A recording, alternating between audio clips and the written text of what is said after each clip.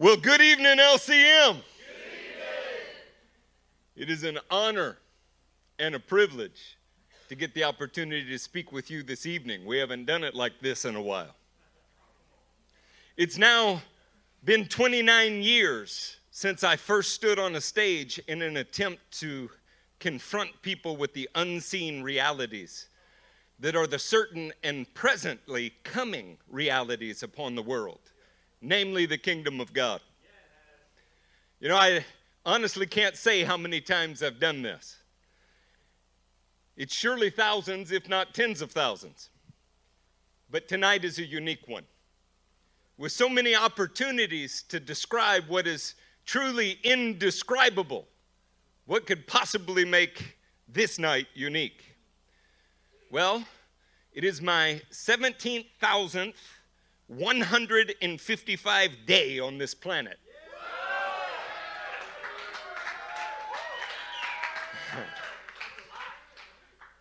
I am now a 47-year-old man.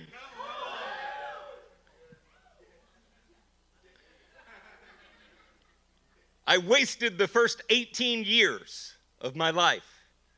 That comprises of roughly 6,570 days of lost opportunities to do something for God. But Adonai in his loving kindness has afforded me over 10,500 days since then.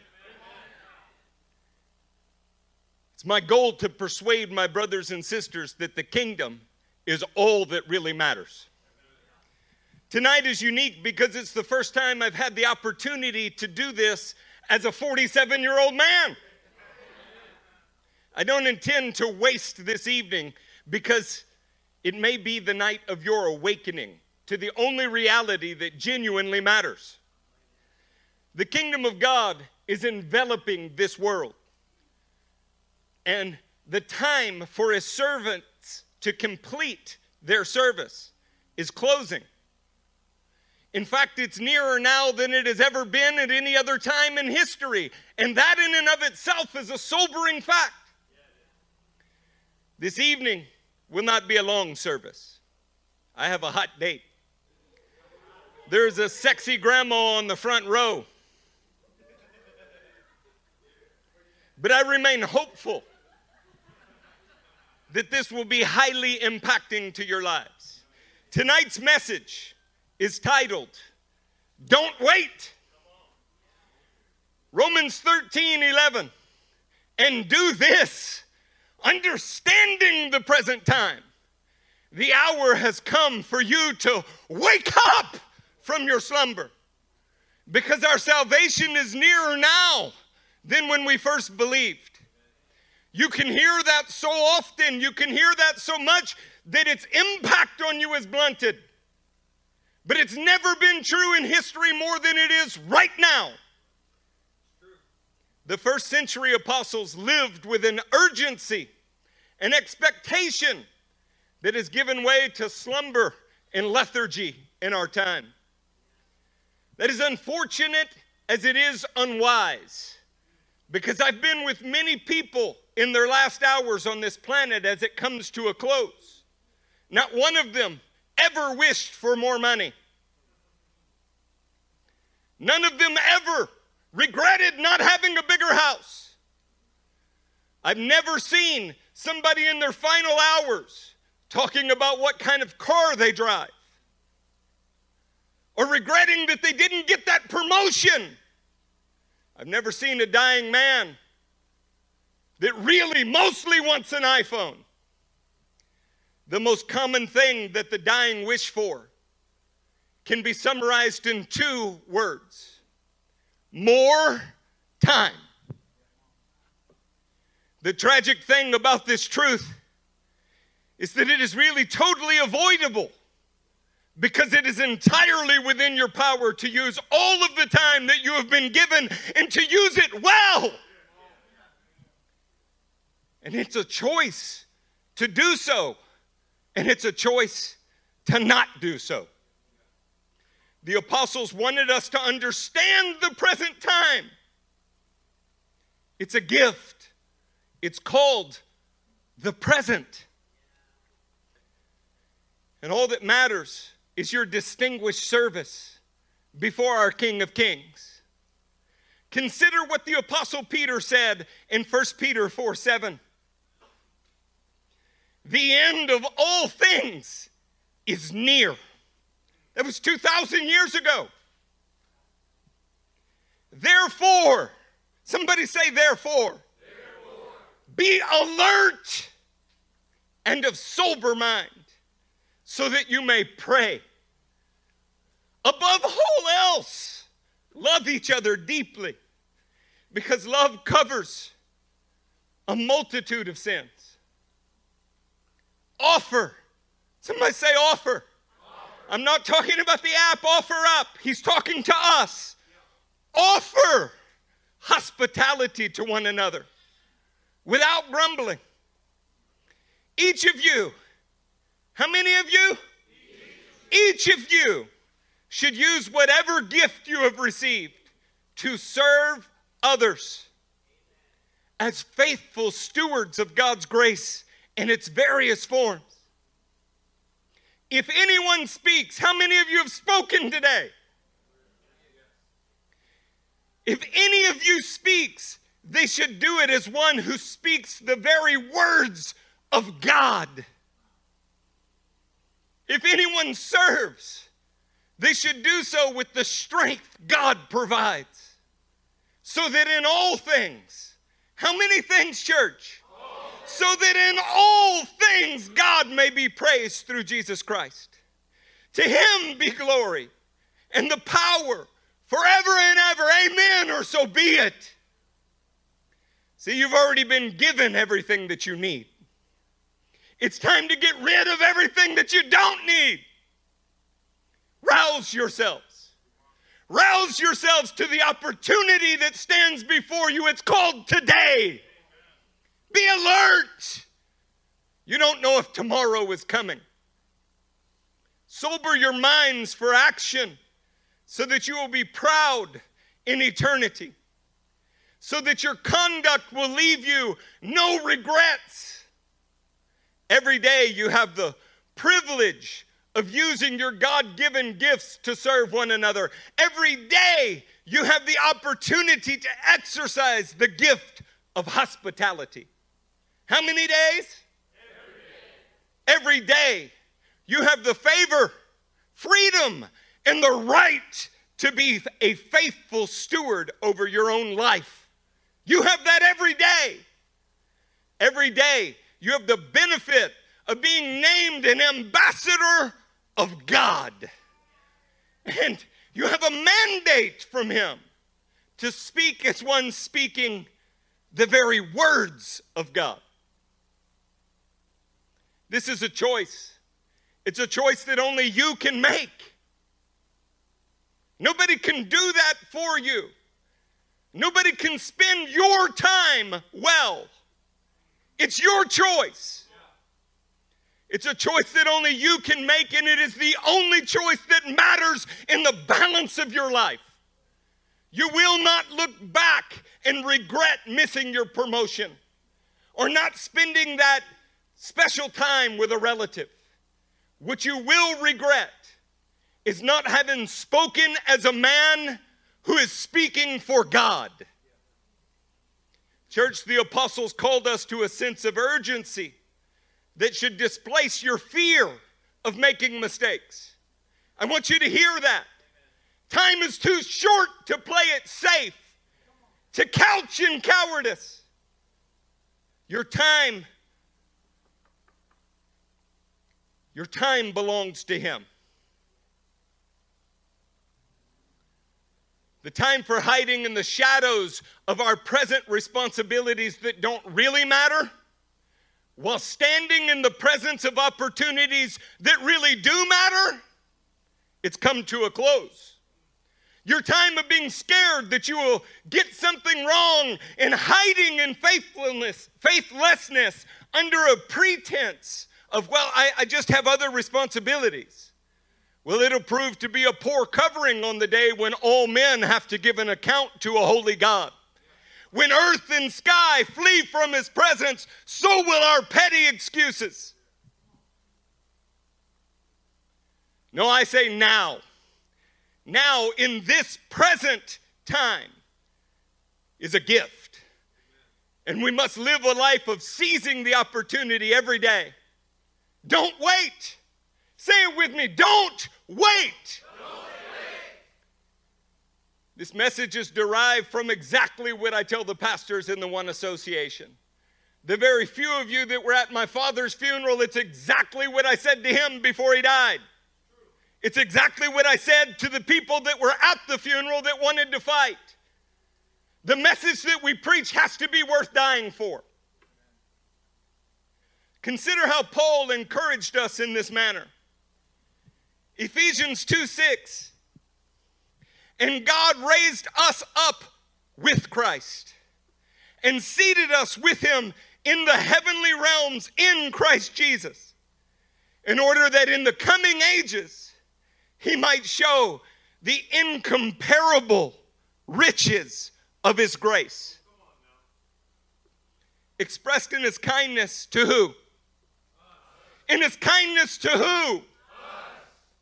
In Christ Jesus. Now, you have been taught that grace is power over sin, and it is.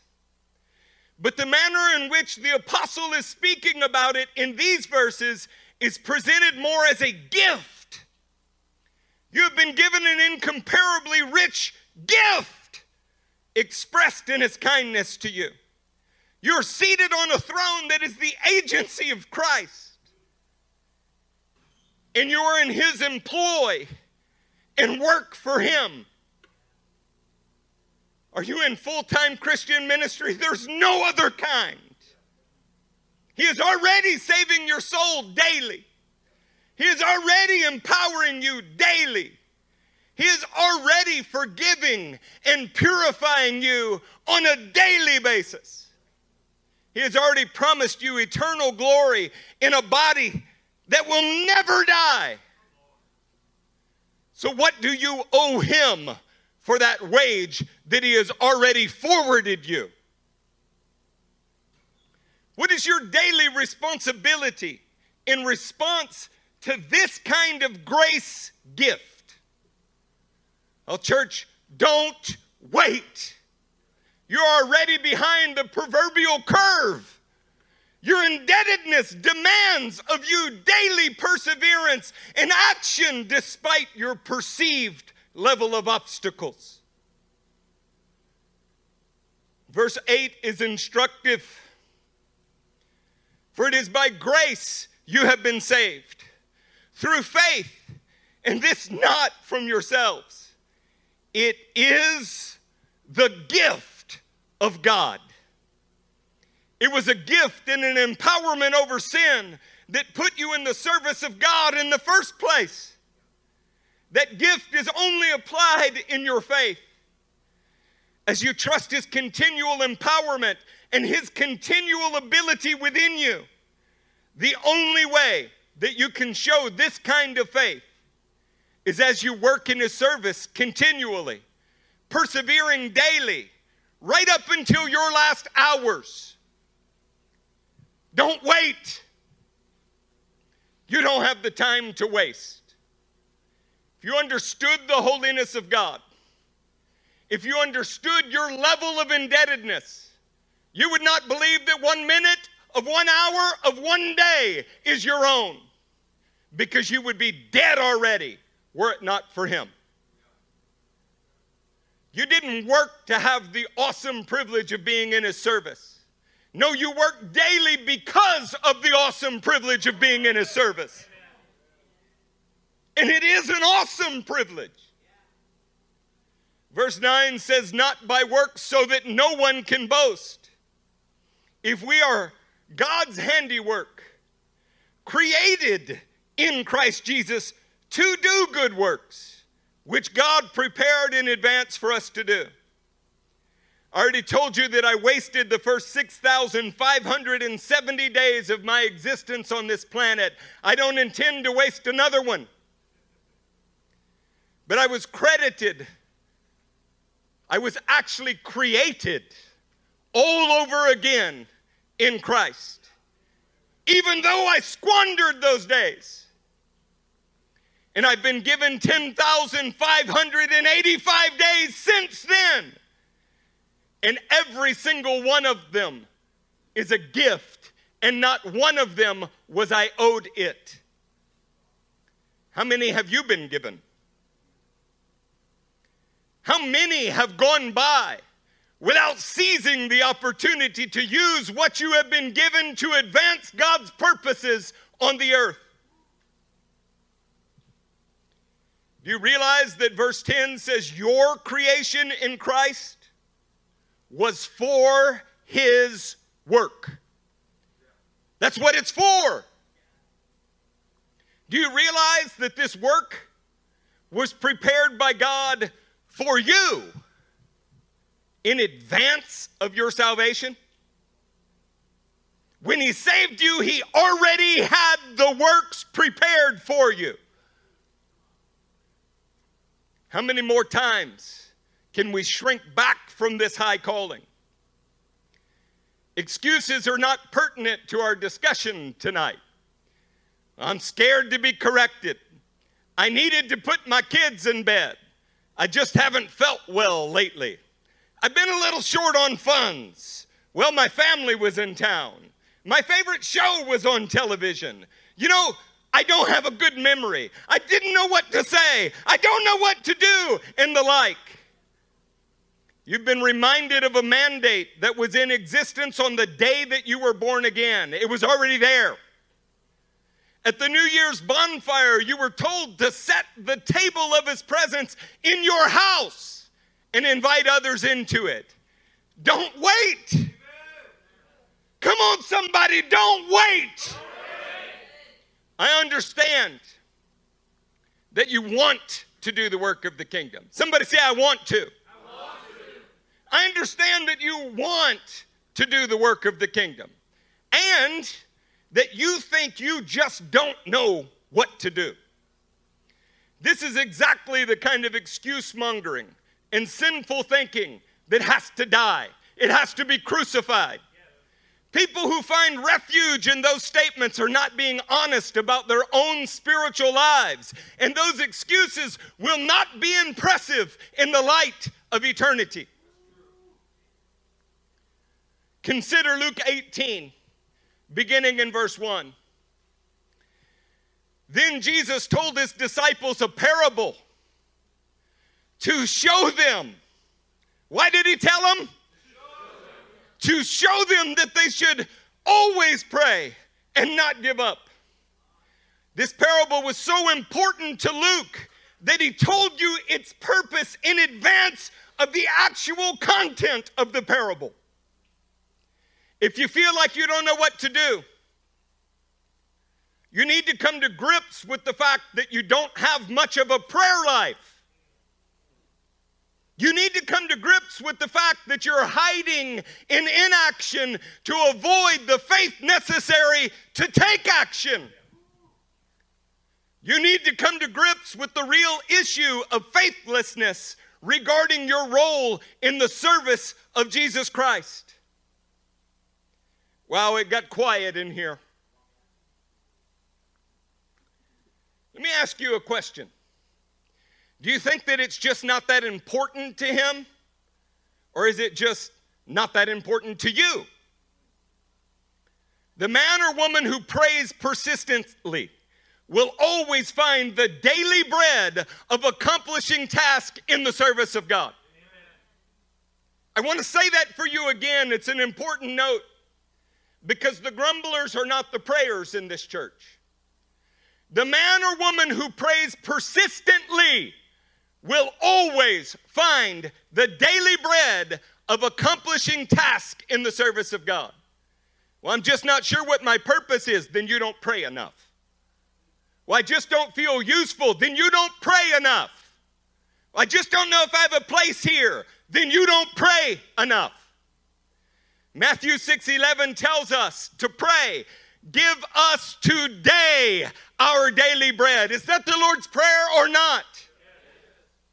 And John 4:34 teaches us that food is to do the will of Him who sent us and to finish His work. So what is daily bread actually then?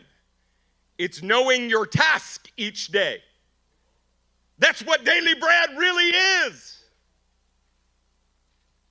It's not possible to persevere in prayer and not know what you should do. Prayerless Christians are the actionless Christians.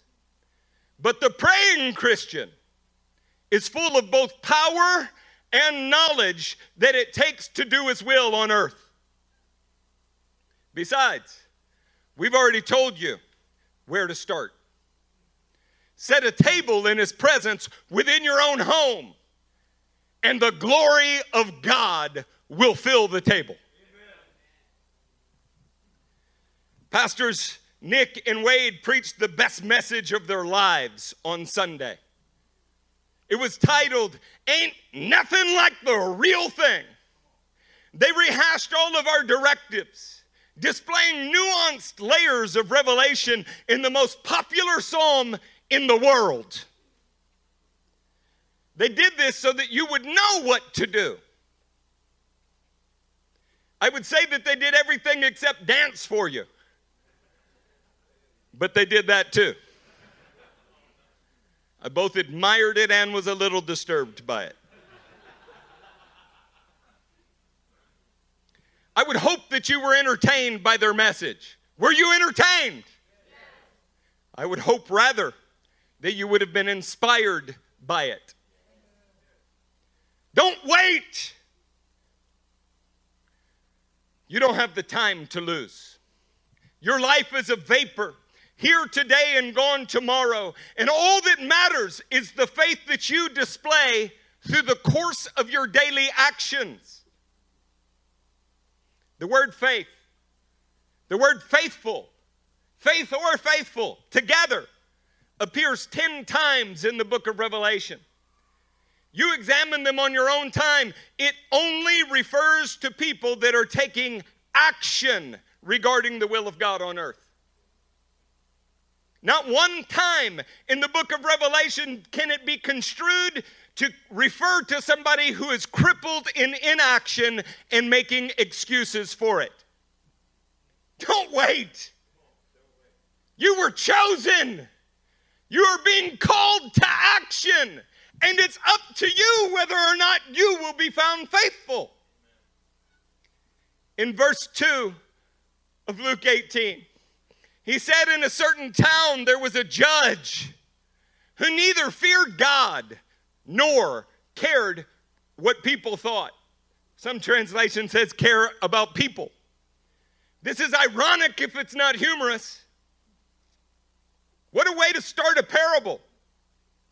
Judges are supposed to fear God, and they're supposed to care for people. Here shortly we'll get a new Supreme Court nominee, and we'll get to see these things probably violated. Our God is the definition of holiness. And everything He does displays His care, His chesed for people. That really is the point. If what Jesus is about to say is true of this judge, how much more is it true of the true judge of all mankind? Verse 3, and there was a widow in that town who kept coming to Him with the plea, grant me justice against my adversary. For some time He refused. But finally he said to himself, even though I don't fear God or care what people think, yet because this widow keeps bothering me, I will see that she gets justice so that she won't eventually come and attack me. And the Lord said, listen to what the unjust judge says. And will not God bring about justice for His chosen ones who cry out to Him weekly? Who cry out to Him day and night. Will He keep putting them off? Saints, you were chosen by God on the day that He empowered you with His mighty Spirit of holiness.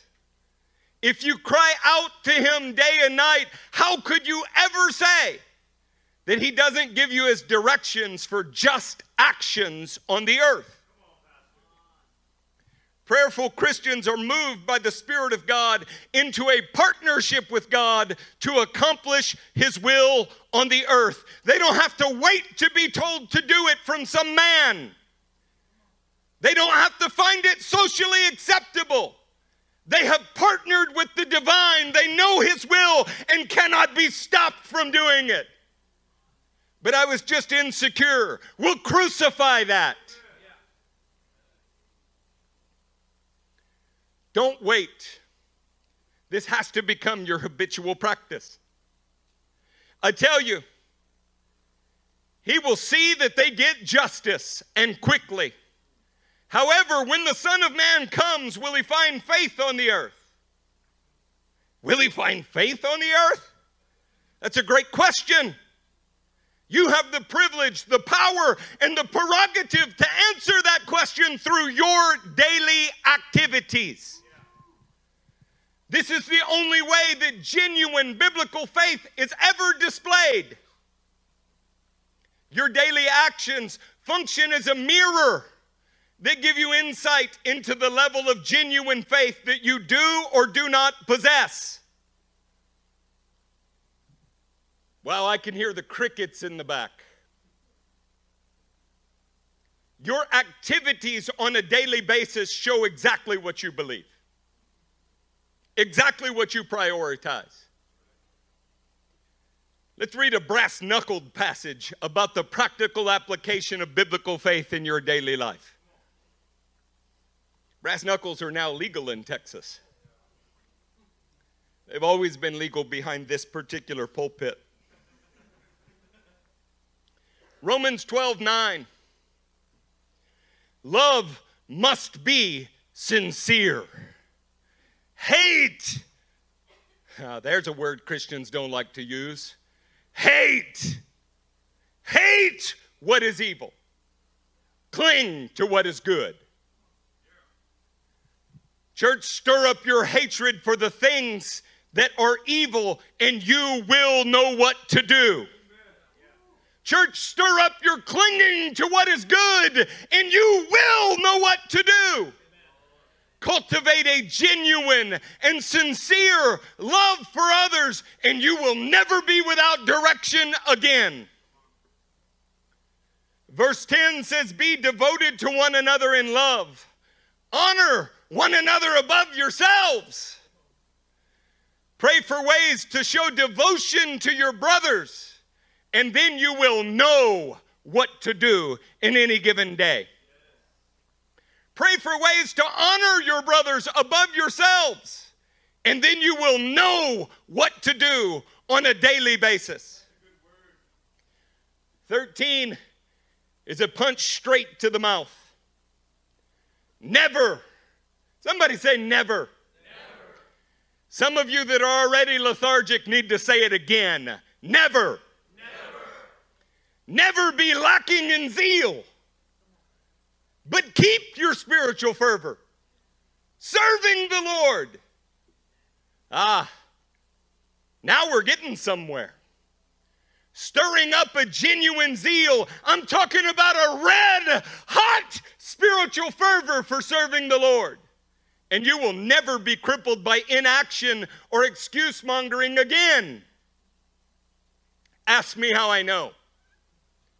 You'll actually find a stage set for you everywhere you go, and you will delight in setting the table of his presence within your own home for others to feast on.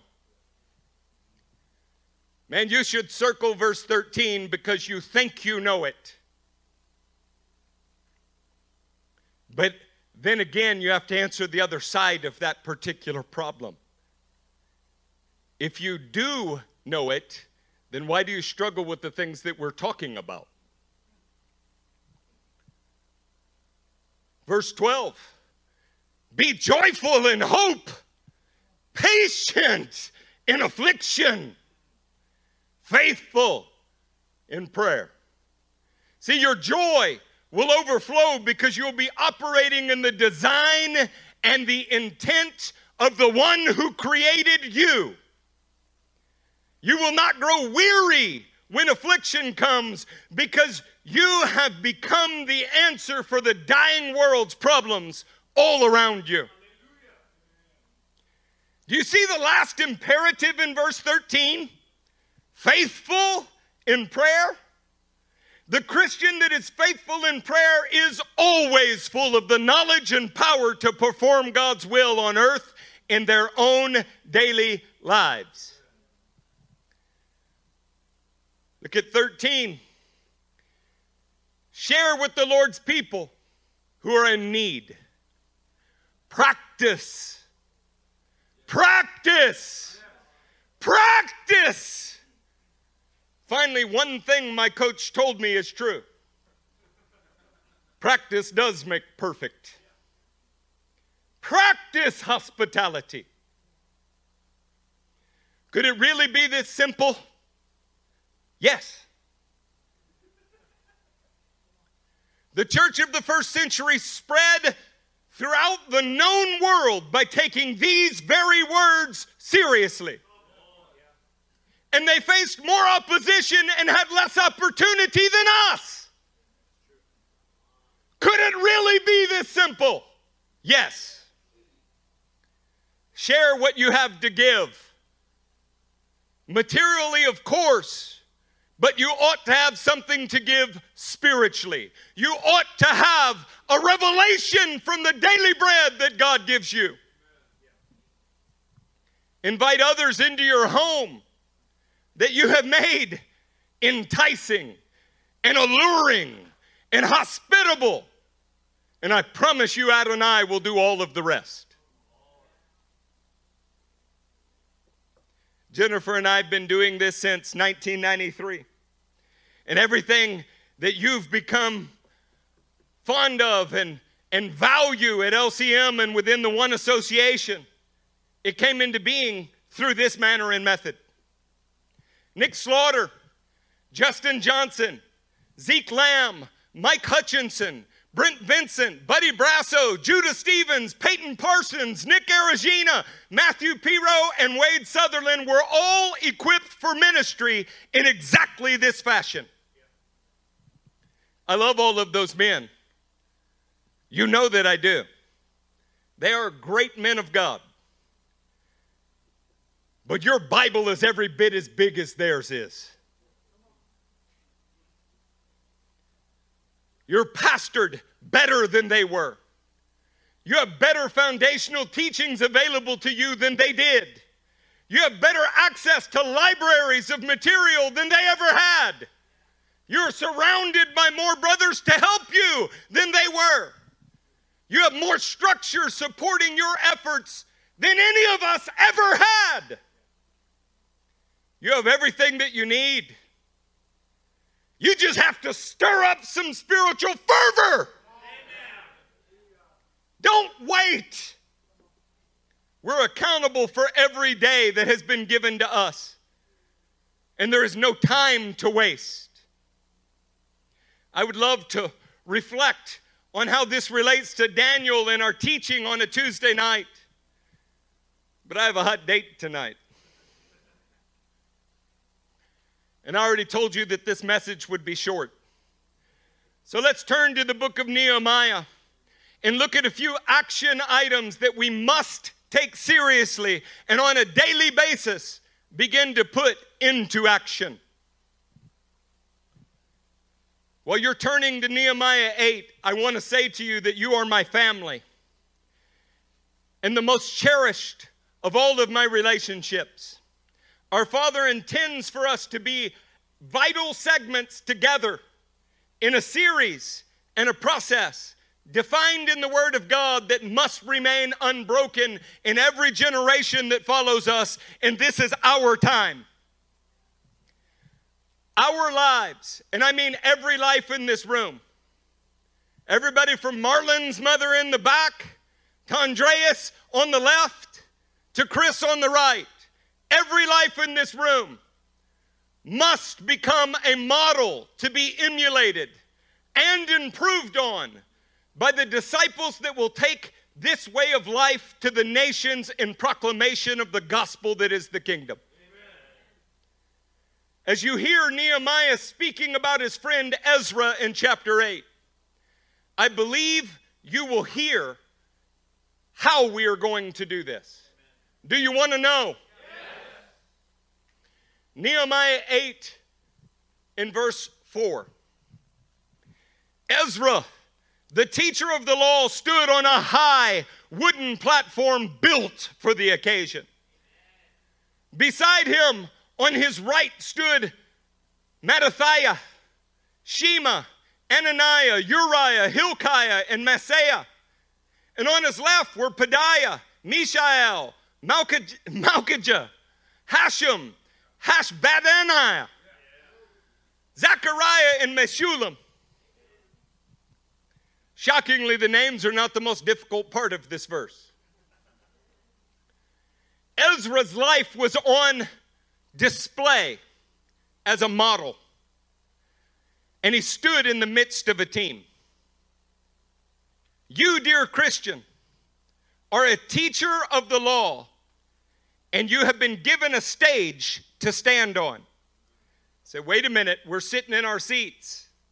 I'm talking about the table that is set within your home. It is a stage built for that occasion.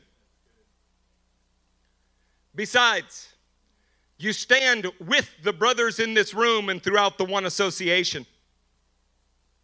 You not only have a stage in your home, you have a brotherhood surrounding you.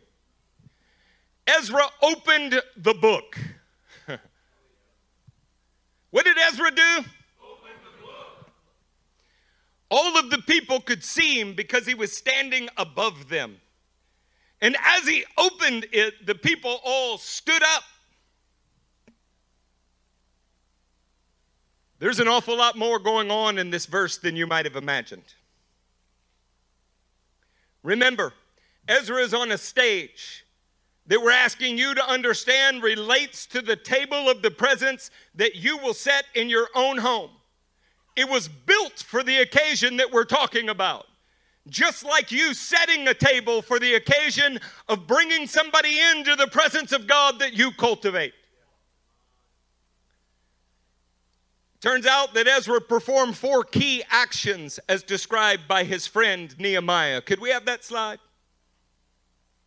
The first one, Ezra started everything by personally opening the book. Christian, if days are going by and you are not personally opening the book, asking God for your daily bread that is the next task, the next activity, the next thing that you can accomplish for Him, you are already wasting more days than you may have left. It all starts with opening the book. Not opening Spurgeon's devotion. Not opening the latest LCM message. Not opening the Arising Church message, as good as they are. You, personally, engaging in a real way with your Creator and His Word that impacts your life. Say, well, those men are all preaching about the Word. Yes, they're preaching the Word that God gave them. What about the one He gives you? Well, we'll just reflect what you said, but it means nothing to you because you didn't fight for it.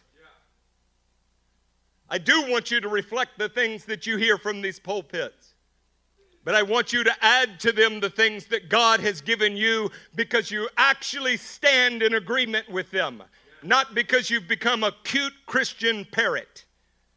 That actually defames the rest of us. Church, we'll get a new generation moving together because we're going to set a table and we're going to start by personally opening the book. Everything worth doing in life flows out of and with the Word of God. You have to start by personally opening the book so that you have actual heavenly bread to share with others. You must not become recipients only, gorging yourselves on what was served by others.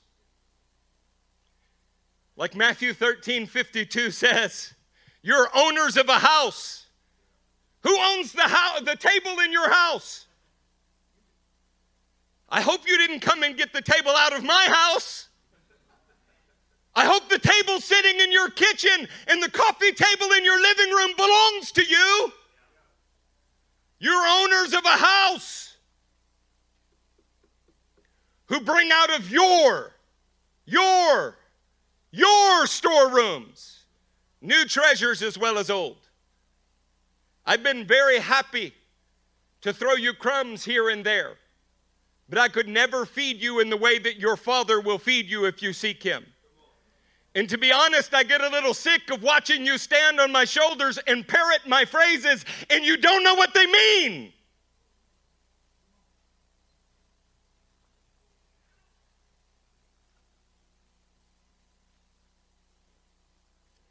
Where everything starts is your personal interaction with the Word. I'm going to guess that the same number of people in here who have a pitiful prayer life have a pitiful searching of the Word life. But you're in such a scripture-rich environment, why would you ever need to? Everyone else is doing it for you. I go to church to get fed. I thought you were the church. I just love a good sermon. Good. Learn to give one. Well, nobody's given me the opportunity, probably because they've never seen life-giving bread come out of your mouth.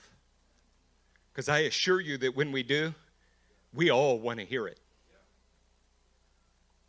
This is where everything starts. This is step one for a reason. Your personal study is everything. The Word tells us to have something to share with others who are in need.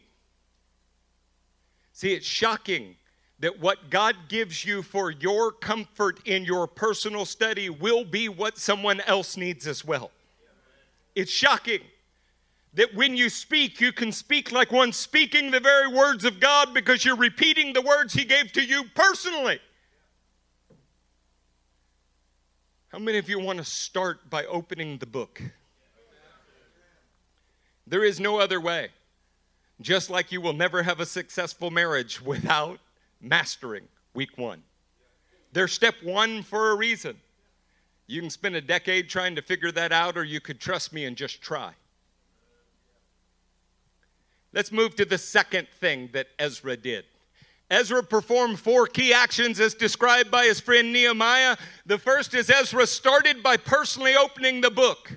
The second is Ezra stood in a unique way. All the people that you bring into your home will see you stand in a unique way if you do this right. The phrase in your Bible that says he was standing above them, that translation is accurate in that it is literal, but it conveys totally the wrong concept. I want to show you what those words are. This is Me'al. It's 2 Strong's numbers you see on the left side of your screen.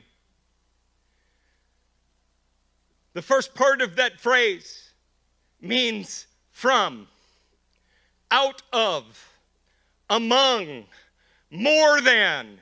It means out of something. The second part of the phrase, meaning upon, over, against, by, to, or for. The unique way that we are to stand is not so much above the people, but Me'al. Meaning that we stand from, out of, among, more than, and upon, and over, and by, and to, and for our brothers. That's why they're at the table with you. Not because you're above them, but because you're among them. And they see hope in what God is doing in you. We never attempt to stand above people. We stand among them. We stand for them. Review Matthew 20, and you will find out that we do not lord authority over people. To become great in the kingdom, we serve our brothers. I assure you that Nehemiah was not above his brothers. He was among his brothers, but he stood in a way that was more than his brothers, which is why he had the proverbial mic that day. Are you following me so far? You'll need these things to follow us where we're going. The next thing, Ezra performed 4 key actions. The first was Ezra started by personally opening the book. The second is Ezra stood in a unique way, not above, but among and for and more than the people. The third is Ezra spoke in a way that opened the spiritual realm to others. As we start personally by opening the book, and then we stand among and for our brothers, something truly amazing and supernatural begins to happen. When the Bible says, as he opened it, speaking is already implied. I want to show you why. Look at this next slide. Palak, to open. Good, thank you. That's what it says.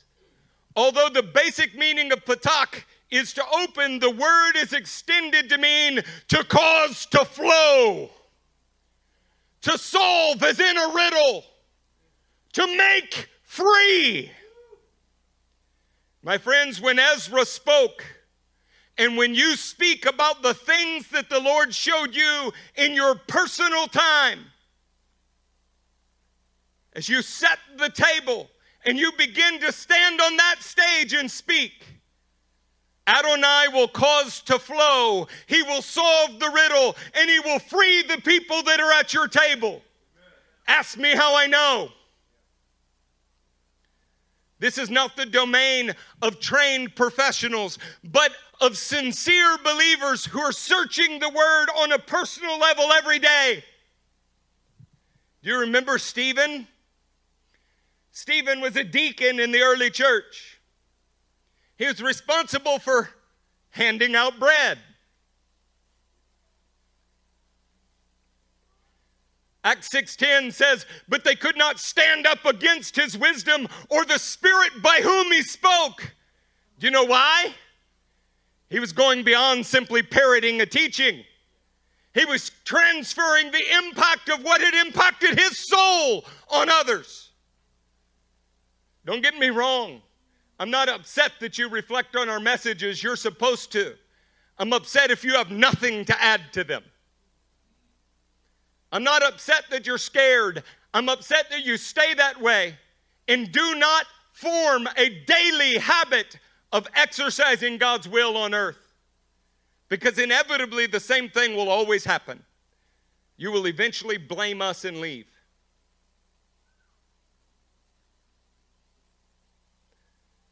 I'm not scared. I don't fear loss. As has been noted many times, I invite you to leave all of the time. But you know what I would much rather have? You stand and do exactly what we're doing. What an awesome privilege. We don't want you to just sit and throw money in a plate. We don't want you to attend so that we can say how many butts we have in seats. We want your home to become a ministry in and of itself. Amen. We want your home to become an oasis for thirsty souls. We believe that the God of heaven will speak to you as he speaks to us. We believe that you have the same power flowing through you that I know we have flowing through us. When you open your home for personal revelation, and you take your stand with and for the people, Adonai will cause you to flow. He will cause you to solve riddles. He will cause you to be his freeing agent in the lives of others. Church, I'm telling you, the fulcrum on which we will shake this world off of its axis, and it's you, and it's your home. Amen. If it could be done from pulpits, it would have already been done. If some fat orator in a white suit preaching on TV could do it, it would have been done. They've been doing it for a long time. You know where the breakdown always is? The home. And our God has given us a directive, and I'm taking it seriously. If we could go to our next slide. Ezra performed 4 key actions as described by his friend Nehemiah. Ezra started by personally opening the book. Ezra stood in a unique way among, with, by, and for the people. Ezra spoke in a way that opened the spiritual realm to others. And the 4th one is the logical sum of the first 3. Ezra inspired those around him in similar fashion. See, I think that there's many people in this world that'll hate me, but they'll love you. And there are some that might dislike you that love me. That's why God didn't invest all of this in a single family. He didn't invest it in a singular pastor. He made us each unique and diverse, because when you engage His Word, when you take your stand on His Word, when you do it by and with and for your brothers while standing among them, then He enables you to speak in a way that opens up truths that were locked for generations. And this inspires people around you that they can do this too. And that really is the whole point. It's not that we would elect a few great champions to do the work for us, but that every man in the room, every woman in the room would rise to the high calling of Christ, burning with spiritual fervor to set lives free. Amen. And as each man becomes free, they want to be what you are. The actions of Ezra and your actions inspire the people to stand up for themselves. Not to just hold on to your shoulders and ride, to stand up for themselves. I'd like to show you what that word is. It's our next slide. It says in your Bible, they all stood. In Hebrew, the word can be taken to say, take one's stand. Church, is it time that you take your stand? Rise up. The whole world is waiting for men and women like you to start by opening the book to get a personal revelation.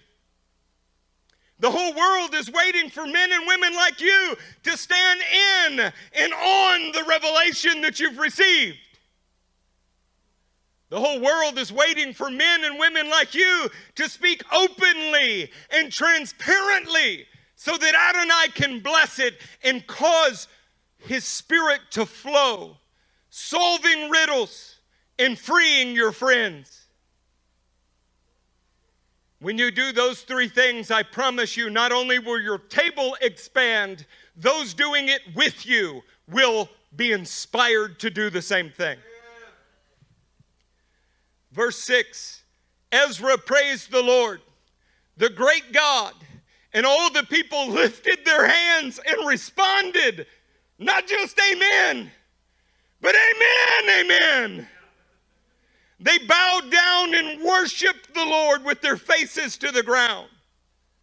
Church, what you initiate in your own praise, in your own revelation, in your own prayer time towards the great God of heaven, the people will respond to and magnify by lifting their hands in full agreement, by showing full submission and full humility towards our God. They will see what you do and learn from it. Verse 7, the Levites, Jeshua, Bani, Sherebiah, Yamin, Akub, Shabbathiah, Hodiah, Maaseiah, Kelita, Azariah, Jehozabad, Hanan, and Peliah. It's quite a list.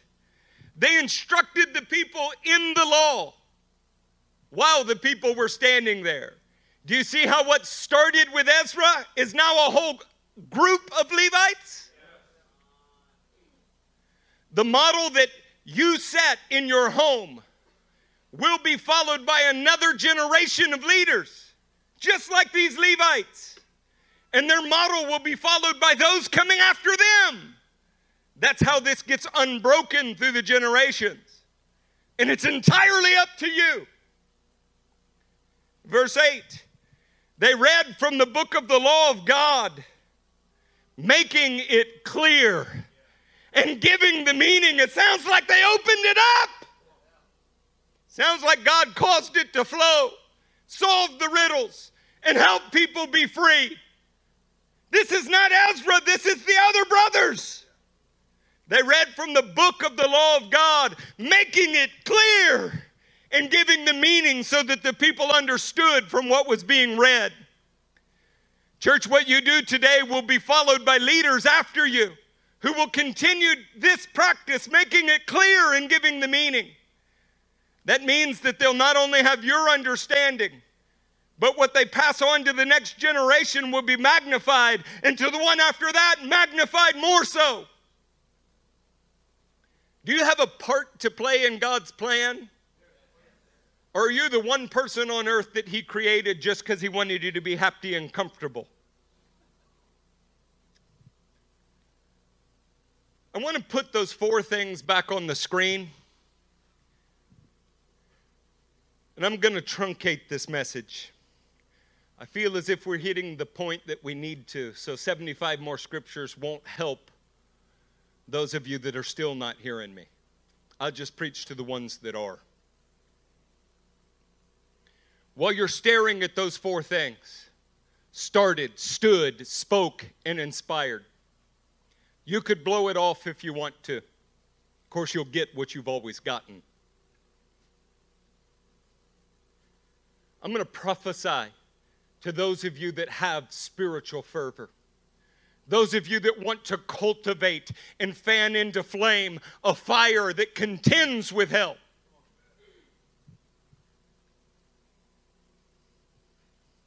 The Lord Himself will use the table that you set as a stage for you to stand with, among, and for His people.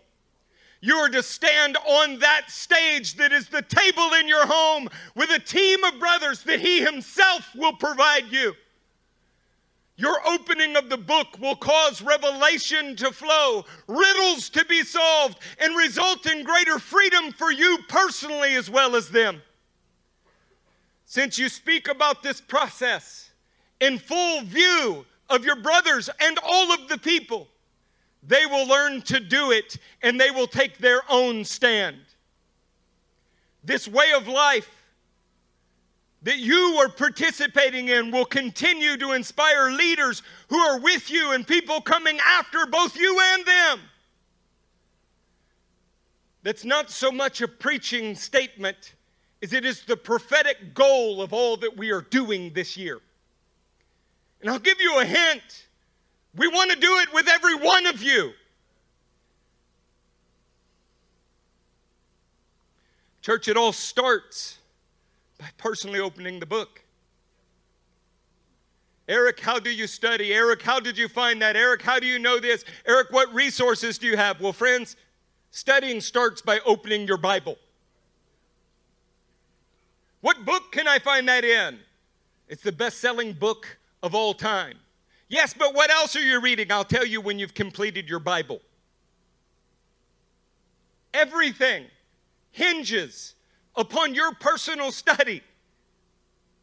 Everything. It all starts by personally opening the book and then taking your stand on what He reveals to you. You start with the book and then you stand on what He shows you. How's an 18-year-old kid that was brawling in parking lots and dropped out of college end up spending his life doing what I'm doing? I opened the book and it changed me. And I've taken my stand on what it says. Now people from nations are here. You have a table and a stage in your own home. We're trying to empower you to do it. It starts by personally opening the book, then by taking your stand on what is revealed, then speaking about the process and trusting that it will inspire others, not because of its perfection, but because of the struggle with which you had to go after it. Let me show you what the Lord showed me. I'm very great, and you should think I'm great too. There's enough of that kind of preaching. How about you're honest with them? How about you say 2 weeks ago I got in trouble with church leadership because my attitude was satanic. But you know what? God showed me in His Word, and I pray it blesses you. How about you say I've been apathetic and lethargic for a decade in this church, and seeing your life, my friend, at this table is fanning me into flame. How about you say I lost control of my own home because I was a coward? But God showed me right here in His Word, and it will bless them too. I heard somewhere that when we are weak is when He is strong. That His power flows through us in those scenarios. Starts by opening the book. Then you take your stand on what He has said. And then you speak in an honest and transparent way about the whole process. And you know what it does? It inspires those that are around you. And those that it doesn't inspire are not fit for the kingdom of God. It's pearls before piglets. There won't be any pork in eternity. I intend for every day to be used, starting by opening the book, taking my stand on what it says, speaking about what He shows me, how He corrects me, how He empowers me beyond my own weakness. And I know what it does. Ask me how I know. Why are you here? I said, well, I just love one of those other pastors. I get it. I love them more than me too. But why are they here? Church, don't wait. This starts here, and it starts right now. And if you didn't hear that, then Numbers, Judges, Daniel, Thessalonians, and every other passage that I'd planned to share you, it wouldn't matter anyway. We're going to go old school here. You can all run to the altar, and I don't fault you for it. I don't know what to do sometimes, and I run to the altar. But I'd rather that it were specific. I'd rather that when you approach an altar, you already knew what needed to be sacrificed. I'd rather that it wasn't just because everybody else in the room ran to the altar. God, if every one of you that came to this altar every week were actually doing something for God, then it would be incredible, but it's just not true. Some of you are so content to wrap excuses around yourself. You're insecure. You're scared. You don't know what to say. You don't have a good memory. How do my poor illiterate brothers do it in India that are raising the dead? How do the children in Africa that I meet with do it? How about the gypsies in the slums in Romania? How do they do it? Well, I just don't want to get something wrong. Well, put your big boy pants on and be willing to make a mistake for the glory of God. God has given you a stage, and it is the table you set in your own home. And if you do it fervently, long enough, if you persist in it, because all hell will try to stop you, you will find that you are not alone in doing it.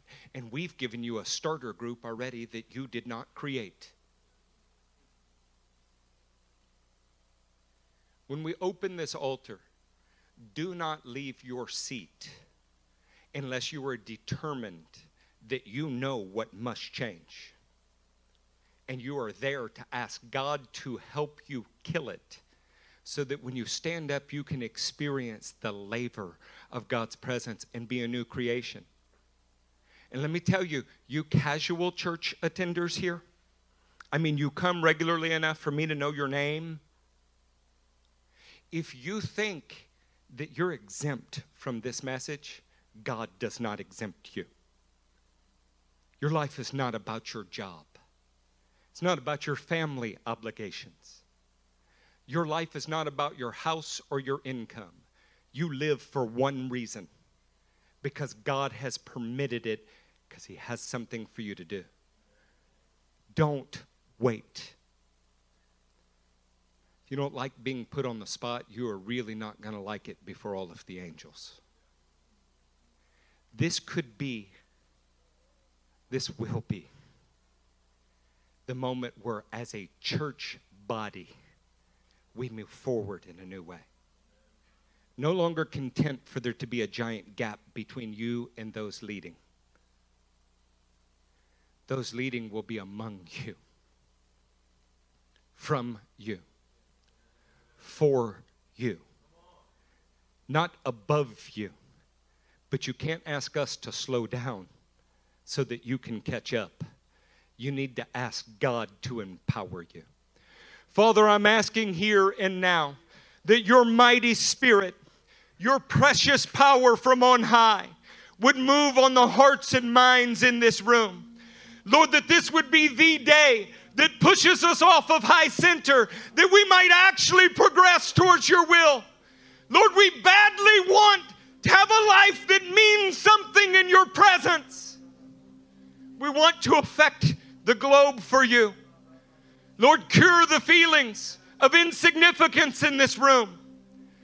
Cure the feelings in this room that are faithless and say they can't. Lord, help them as they begin to stir the waters of their own hearts. Help them come to grips with the death of themselves that they might live to you. In the name of Jesus, we pray. Amen.